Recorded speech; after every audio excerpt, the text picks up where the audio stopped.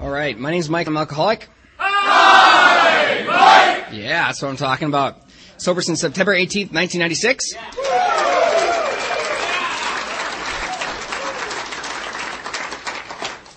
I want to thank Aaron for asking me to speak. I want to thank John for the lengthy introduction. And wow, so I'm not a big fan of speaking. I've never considered it my strong point.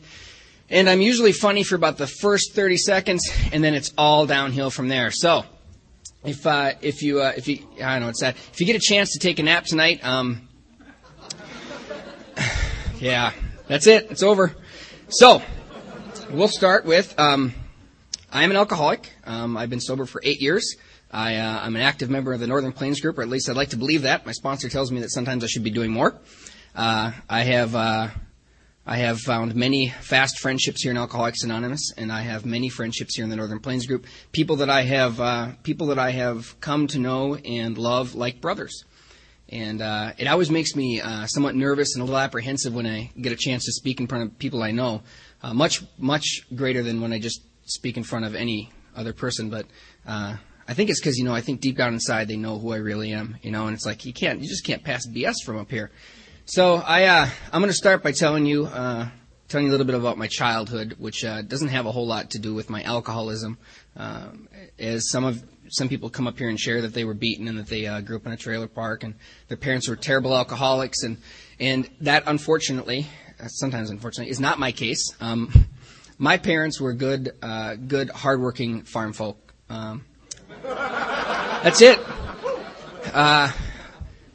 My dad's full-blooded Irish. My mom is she's Heinz 57, and they took good care of me. They gave me clothes on my back, fed me, bought me a Commodore VIC-20. Yeah, I heard the nerds in the room respond. So they took good care of me. Me and my little brother, we grew up on a farm. We spent my first 9 years there, and when you're growing up on a farm, you don't have a lot of interaction with the town kids, with exception to school and maybe church. So I didn't really get a lot of interaction with other kids. My brother was kind of like my best friend, and I was a mama's boy. I wasn't a tough kid growing up. I was never tough until after age 9. I wasn't even tough then. Let's be truthful. So, however, I didn't have an opportunity to really interact with other kids, and I never had any large classrooms. My school was a conglomerate of schools or of districts put together in one school. So my classroom, I think the greatest classroom I had, or the largest classroom I had, was in third grade, and there was like 15 kids, and that was big. I mean, my first grade class was, it was like a handful of us off in a corner of the building. So I didn't really learn how to interact with other kids, and I don't know that that's why I'm alcoholic. I can't really put any of that to the acid test, but I know that from my earliest recollection, I felt uncomfortable around other people. I was always accustomed to sizing them up and gauging that against how I felt on the inside. I would look at other people, and I'd look at Bobby. Bobby was this kid in Ackley, Iowa, Metropolis. Yeah, 1,000 people. Bobby was in like Taekwondo or some other martial art. I doubt it was really Taekwondo. He probably lied about it, but I thought, man, that Bobby's tough, and he looks tough, and I was intimidated by Bobby. I never saw Bobby fight. I don't think he could fight. Now that I think about it now, there was nothing to make me believe he could fight. But I was intimidated by Bobby because he was in Taekwondo, and there was this girl. Her name was Michelle, not my wife. But her name was Michelle, and I thought she was just the most adorable thing. But I couldn't talk to her.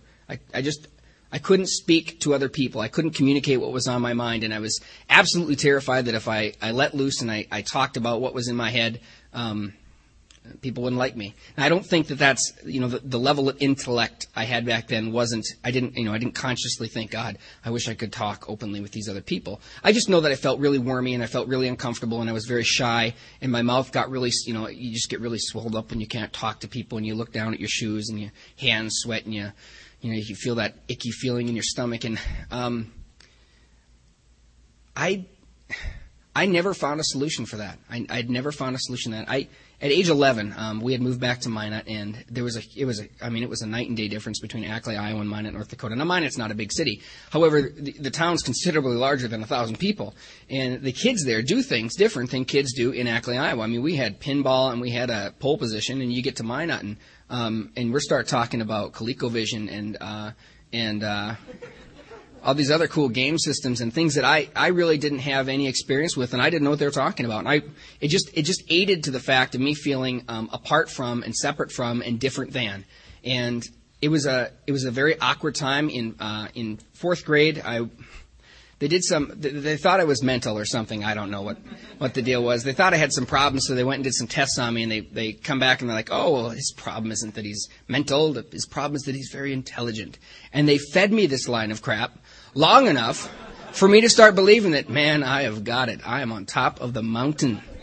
And so you got this kid that's already got this terrible low self-worth problem, and then you inject this ego on top of him. And God, I was so screwed up. You know, fifth grade, this kid named Adrian Wilson, he said something to my little brother in the playground, and I was angry, I guess, and I went back into the classroom, and Adrian was sitting in the back of the room, and I remember I was going to beat him up or something. The kid would have whooped me, but I was going to beat him up, so I walked to the back of the classroom, went right by him, grabbed the baseball bat out of there, walked back past Adrian, and went after the teacher. No sense. I don't even know. I have a real problem with focusing my anger, apparently, too. So that, you know, they didn't expel people at that time in fourth grade, but they did make me do some counseling and stuff in order for me to return back to school. And things got worse by the time I was in sixth grade. Me and my brother have always fought. We're just, you know, we're not the kind of brothers that are chummy. We're the kind of brothers that, you know, punch each other in the teeth. And me and my brother got in a lot of fights. And this one time I got in a fight. And when I get in a fight, sanity leaves me. I see red, the light switch goes off, and things get broken and people get hurt. You know, it's insane. I look like a psycho. So I went psycho on my brother. I grabbed these butcher knives and I'm swinging them around at him. And he had already hidden in my mom's bedroom for a while, and I was waiting for him, and he called my aunt. She comes in the door just after I chucked this knife at him, pins me to the ground. You know, I'm like not even conscious. I'm spitting at her, and I'm a freaking nightmare. And so they sent me to the Jamestown Psychiatric Hospital, and this was my first trip to the psych ward, and I was 11 years old. I went through treatment, and I learned that if you tell them what they want to hear, they'll let you out. So that's what I did. I played the part of the sane kid, and the inquisitive, and the intelligent, and the kind, and I just played the part. You know, apparently I'm a really good actor. And they let me out of the psych ward. And when I returned back to school, you know, in sixth grade, kids, the rumor mill goes, and, you know, everyone's talking. And I came back, and they're like, oh, man, so are you crazy? I'm like, yeah, I'm crazy. And I fed into it, and what ended up happening is they ended up giving me the nickname Mike the Psych. Now, yeah, it's not even really cool. I mean, honestly, Mike the Psych, how lame is that? That's sixth grade intellect. I mean, I could have come up with a lot better nowadays. Someone went to the psych ward. But Mike the Psych stuck with me. I mean, I'm still getting called Mike the Psych in eighth grade at a different school. So I went to my first psych ward in eighth grade. I got kicked out in sixth grade. Seventh grade, I got kicked out of school. I had to go home by the end of the year. They let me come back in eighth grade. Eighth grade was even worse. I was suspended constantly. I just looked for fights. I looked for reasons to be mad at other people. I looked for reasons to let out this aggression. And I hated myself. My God, did I hate myself. I would look at mind you, because I'm so buff right now, you probably wouldn't guess, but I was a really fat, chubby kid.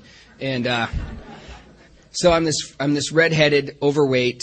I got braces, and I looked homely. So I'm this really homely kid, and I was just begging for people to pick on me. I got a third tire, maybe a fourth or fifth, and so people picked on me all the time, and I would get into fights all the time. And anyway, I got kicked out of eighth grade again, and that's when I started my round of psychiatric hospitals. I went to 3 more psych wards, and then I ended up in Dakota Boys Ranch.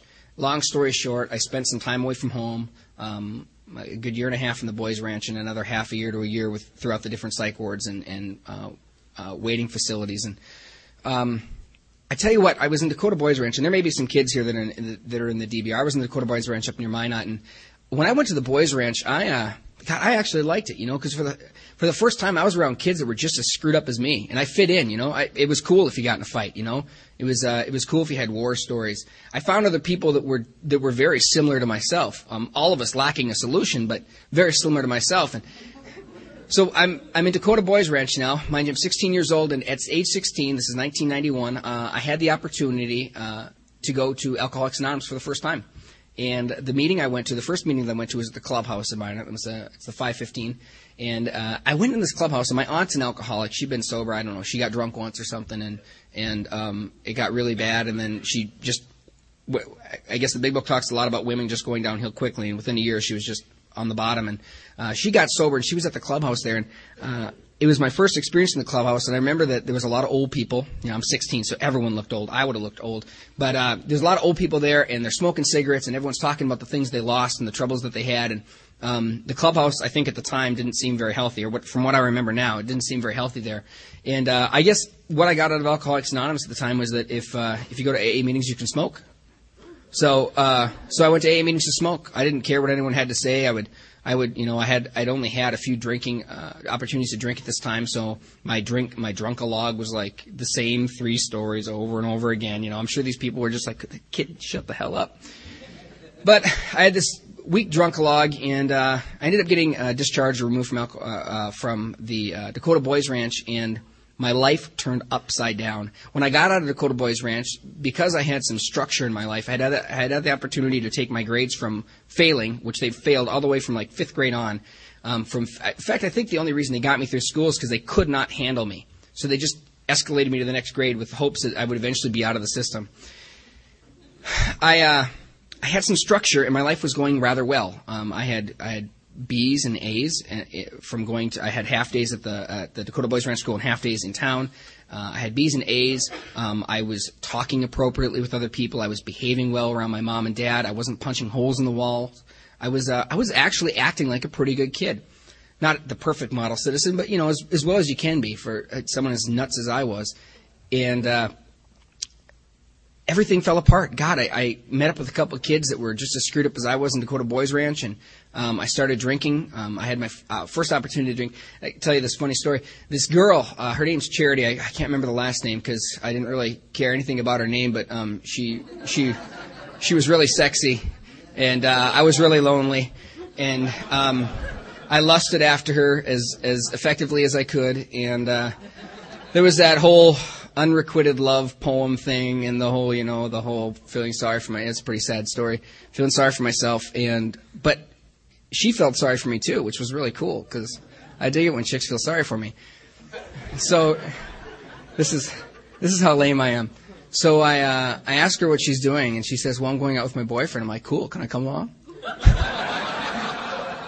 Her boyfriend's like this, 22, 23-year-old guy what we call Minot Wingnuts. He worked on the Air Force Base, and, she's like 17 by this time, 18. And so I get a chance to go out, and I walk into the liquor store with him, and I picked up Smirnoff vodka. Smirnoff was the first hard drunk I think I ever had.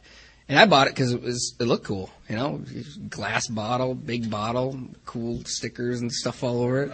It's like, yeah. So we went to this crappy little hotel, Stardust or something like that, on the edge of town, and I managed to get myself liquored up in about 3 minutes. I didn't understand you had to pace yourself.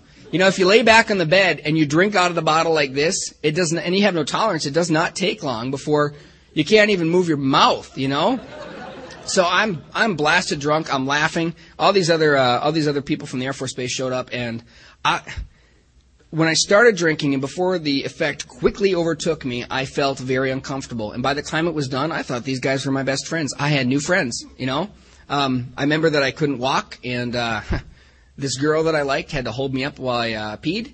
And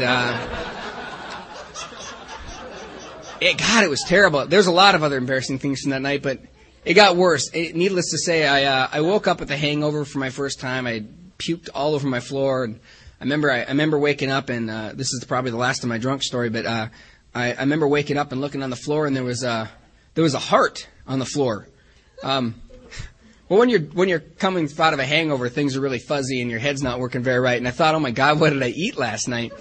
turns out, I guess I'd eaten some of those red Carnival hot dogs, those bright red ones, so it looked like I had chicken hearts on my floor. But I remember I woke up from that hangover and I went into my brother's room. We lived in the same house, and I went over to my brother's room and I'm like, Joe, man, I was liquored up last night. He's like, I know. And I'm like, you do? Well, you were in here screaming and blabbing, and I was like, oh, crap, really? Yeah, Mom knows. Really? Oh, dude, I mean, just, you sheet whites like I'm busted, So I got grounded. I don't know how long it was. I'd love to tell you it was a month, but it probably wasn't.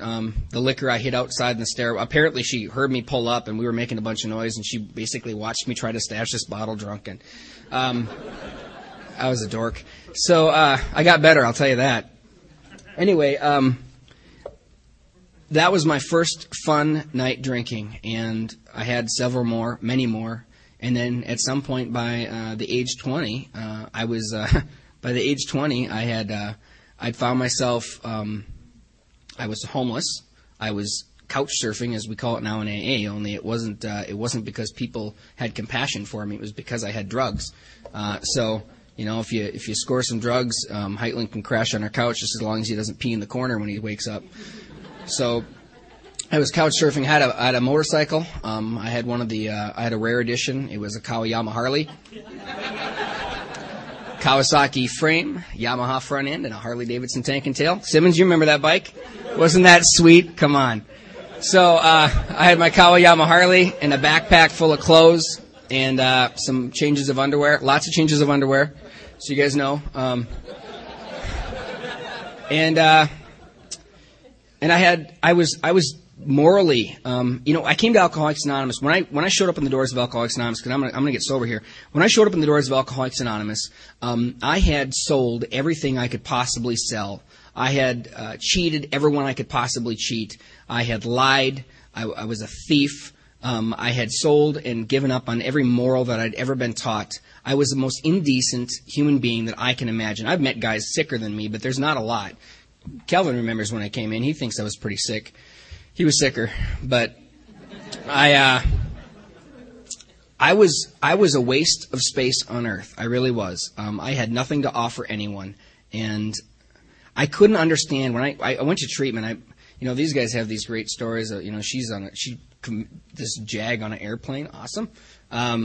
This guy's going to jail for 55 years, sweet. I woke up in a closet. That's it.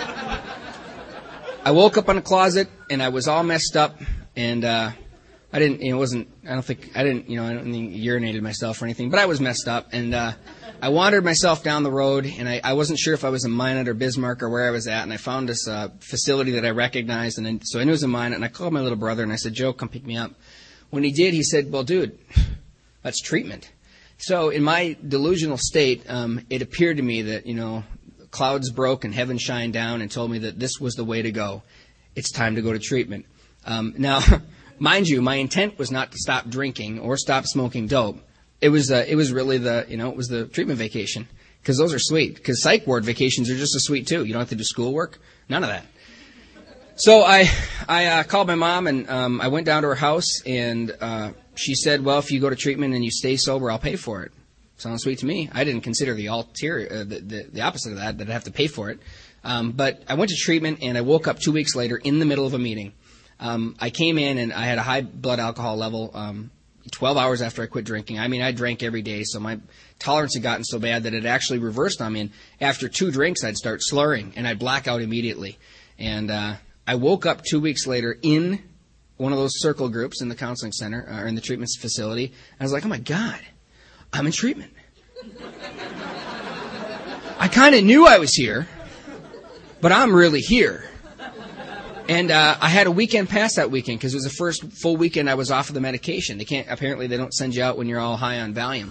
So the first weekend I was out, I went right over to my friend Sean's house, and I got stoned. And I came back, and the amount of remorse I felt for what I did, and the guilt that I felt, and the shame I felt, I thought was enough to keep me sober. And I went back and I pleaded my case, and I told them, hey, look, I used, and they said, well, I don't know what we're going to do. And I said, well, there's these guys that came and talked this day. Let me tell you, that weekend before, some guys came to treatment that Saturday night, And they showed up, and this guy named Gerard T. came in. And Gerard T., if anyone knows Gerard's he's not like Mr. Suave. He's not Mr. GQ. He's got these rosy cheeks, really rosy cheeks, and he's bigger guy, and he's just goofy. He looked really goofy to me, and I thought, well, this is a nerd if I've ever seen one. I'm really tough at the time. I've got the razor blade sideburns, and I've got the big nasty biker goatee, and I wore a headband, and I swore all the time because that's cool. And Gerard was the last kind of person that I would want to talk to, much less relate to, much less spend any time with. But Gerard got up to the podium, and for the first time in my life, I identified absolutely with what this guy had to say about his feelings. Now, I didn't have the circumstances of Gerard. My dad didn't do this, and I wasn't 19 when I first came to AA, and blah, blah, blah. I didn't relate to those things, but Gerard talked about the feelings, his insecurities, his inadequacies, his inability to communicate with other people, to do the right thing despite the terrible consequences, and he talked about his drinking. Gerard was seasoned enough in Alcoholics Anonymous to know what the disease was about. And he talked about Alcoholics Anonymous, and I related. And I think for the first time, someone in Alcoholics Anonymous gave me hope. And I really believe that, my God, well, this guy's life completely changed. So, he got my phone, I got his phone number, and I started going to some meetings with him and hanging out with him. The guy drugged me off to coffee, and I'm sure I was just an embarrassment. Gerard looked like the typical college preppy guy, and I looked like a road-worn biker, and I swore all the time. I was just an embarrassment, I'm sure, but the guy spent more time with me than I see more guys in our group spending time with newcomers. I mean, I was like his sidekick, It's like Tonto to his the Lone Ranger. I don't know what that means, but I was with him all the time, and he got me introduced into Alcoholics Anonymous. And he taught me what Alcoholics Anonymous was about, and he started going through the book with me, and he started teaching me the ropes, what I would call them, the things that we call our basics. Shaking hands with new people, shaking hands with everyone, standing in line, thanking the speaker, suiting up, showing up, coming to regular meetings, and it's a hell of a deal. I was presented at that point with evidence. I knew that Alcoholics Anonymous worked for some people. But I think I still had some doubts that it would really work for me, that it would solve these deep emotional, psychological problems that I had. And on September 17th, I had been working at this beekeeping place, and there's another story in there I'm not even going to go into, but I was working at this beekeeper's place against my sponsor's advice, and I had managed to get stoned for the last 2 weeks. I couldn't say no. These guys would pull out this one-hitter, and we go in the back, and I get stoned, and I just couldn't say no. I knew I shouldn't be doing it, but I didn't have anything to stop me from doing it. And every time I did it, I got worse and worse. I felt more and more remorseful. I was just about out the doors of Alcoholics Anonymous, and we were sitting in the cab of this vehicle on September 18th, it would have been, and I had these guys pulled out the one hitter and they pulled out the grass, and I thought, here it goes again. I'm going to do this because I can't say no. And I'm going to feel terrible. I'm not going to enjoy this feeling. I'm going to feel absolutely terrible. And I was getting really suicidal at this point, And I remember thinking, well, I put my hands together, and, I'm working with construction quality people. These guys, they swore all the time, and they drank and smoked constantly. They were rough people. And I remember putting my hands together and just, I looked out the window, and I remember I prayed earnestly to God to remove the obsession. And He did. It was the most amazing thing. Now, I'm not telling you that I felt this amazing light glow from within me or anything like that, or this amazing power wash over me. But the obsession to use was gone, and I knew I didn't have to take a hit. And I said no. And that started my new sobriety date. My sobriety date is September 18th. I haven't found it necessary to drink or take any mind-altering substances since then. So I'm at this turning point where it's like, well, God, I'm going to have to start doing something in my program. I've been given the facts. I have evidence. I've seen enough people in Alcoholics Anonymous whose lives have changed. But there's just something that's not working for me. Now, mind you, I'm meeting with newcomers. I've got 3 guys I sponsor, and that's a lot of people because the meetings just are small. I mean, there's like 600 people in here. But I was reasonably active for a year of sobriety or 2 years of sobriety, and I knew there was something missing. And I had always been led to believe that there was this side of AA, and then there was the spiritual side. What I came to understand is that there is no spiritual side and no action side or other side. This is a spiritual program. That's where the core of this program is built. It's built upon me struggling through life, working through difficulties, character defects, resentments, fears, to eliminate those things great enough for me to have and establish and maintain a relationship with the God of my understanding. I was one of those guys that got in, sobered up, and turned into an instant saved Christian. I wanted to save the world. I thought that was my solution. I didn't leave Alcoholics Anonymous over, but I very easily could have had I not had a strong sponsor that told me, look, Mike, church is a great thing, and your relationship with God and Christ that's great. That's fine. I'm happy for you. But I know plenty of priests that die drunk. I know plenty of priests that can't keep a day of sobriety. And if you want to stay sober, you will do Alcoholics Anonymous. And at the time, my sponsor's voice was louder than my head, so I said, absolutely. So I managed to stay in Alcoholics Anonymous, and I managed to work through tons of resentments. Calvin, my great nemesis, he's been on every resentment list I've ever had, and in half the conversations I've ever had with a sponsor. And I know I'm not the only one here, so don't you judge me. But I've worked through them, I work through them, and then they crop back up. I have fears that I've worked through, and then the fears come back. And that's just part of life in Alcoholics Anonymous. I'm not immune from these things. I didn't walk in the doors of Alcoholics Anonymous, and God didn't come in and reach down and grab every character defect out of me and say, there you go, Mike, you're going to live this amazingly pure life. That's just not the way it worked for me. If it worked for you that way, awesome, and I want to talk to you after the meeting because it sounds pretty interesting, but it's not my story. My story is I still battle with the same character defects over and over. Sometimes they're removed. Sometimes I feel as though they're removed, and then they come right back up, I'm an alcoholic. My problem is alcoholism. My solution is Alcoholics Anonymous. The feeling that I got from alcohol has now been replaced by the relationship with God and the fellowship that I feel in rooms like this with people like you. And I know I don't have to drink anymore. Does that mean that I'm immune from my next drink? Absolutely not. I've heard it said that 8 years sober, I'm no further away than my next drink than when I was a day sober. And that's very true. I can start taking actions tonight when I leave this meeting that will lead me down the road, and I bet a week later, because I'm sick, my head spins quick. And if I don't watch myself, I could easily find myself in a position where I have no power over the next drink. The book tells us that. So where am I at today? Well, I've got a pretty damn good life. I really do. I've got a lot of friends here, and there's a lot of people I love, and I try to be as active as I can. I'm not the most active guy in Alcoholics Anonymous. I'm not the most perfect role model. I don't have every solution. However, I have a sponsor. I am sponsored, and I sponsor other people. I've got a God that I pray to in the morning and a God that I pray to at the night, and sometimes 15 times through the day, depending on how me and Calvin are doing. But my life is pretty damn good. I got married in Alcoholics Anonymous. The people in my wedding were in Alcoholics Anonymous. I've gotten jobs in Alcoholics Anonymous. Alcoholics Anonymous taught me how to be responsible at a job, because I wasn't responsible at jobs before I came here. I couldn't maintain a job, but I learned how to suit up, show up, shake hands, act appropriately, be of service, and these things have propelled my business career. My family life is going pretty good. I've got a wife who's in Al-Anon, and when I used to sit in meetings and I go to conferences, and I would judge the living hell out of Al-Anon. I thought they were the most whiny, cry people I'd ever met. I had absolutely no concept of what Al-Anon was about.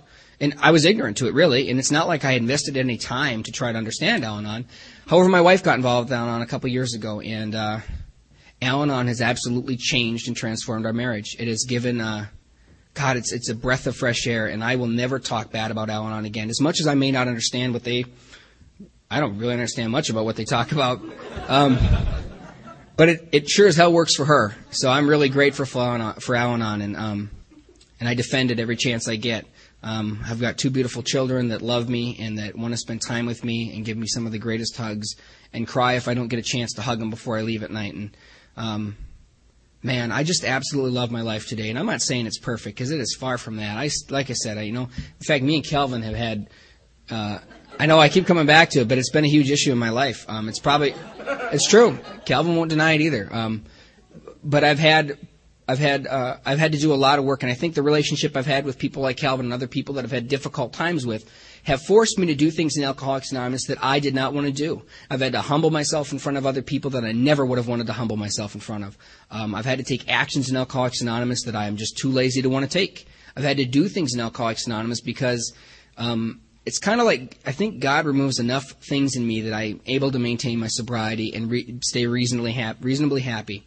But He has not removed everything. And those things that He does not remove are those exact same things that put me on my knees in the morning and allow me to wish to surrender. And you know what? There's some days I don't want to surrender. There are some days I think, myself is too great for me to surrender today. And those are the days that I have to pray for God to take from me everything that I can't give Him. And it's just that simple. And I hope that I continue to grow in AA. I hope I continue to stay sober. I know I'm going to try to do the right thing as often as I can. And I know I'm going to keep looking for the guy that's still suffering. And I know there's some new people out here in the audience tonight, and I've seen some new faces, and I want to welcome you to Alcoholics Anonymous. And I want to tell you that if you're not quite sure if this thing's going to work or if it's even worth it, or if you're like me, you probably think it's just a bunch of hokey crap and nonsense. Because I did. I really did. I didn't buy into what these guys were in their shirts and ties and their pretty looks. I thought these guys have no concept of what suffering is, because I'm suffering, and that's how I felt. But I stuck around long enough for people to share with me the truth about their alcoholism, the truth about the solution in Alcoholics Anonymous, their relationship with God, and they gave me step 2. They handed it right over to me. They said, hey, look, here's your hope you're looking for. And as a result of that, I have not found it necessary to drink since September 18th, and I hope that remains my sobriety date for the rest of my life. I love all of you in Alcoholics Anonymous. If you're new, I'd love to get to know you. And if for those of you that have played such an integral part in my sobriety, thank you so much for everything that you've done. I love each and every one of you, and with that, I'm going to pass.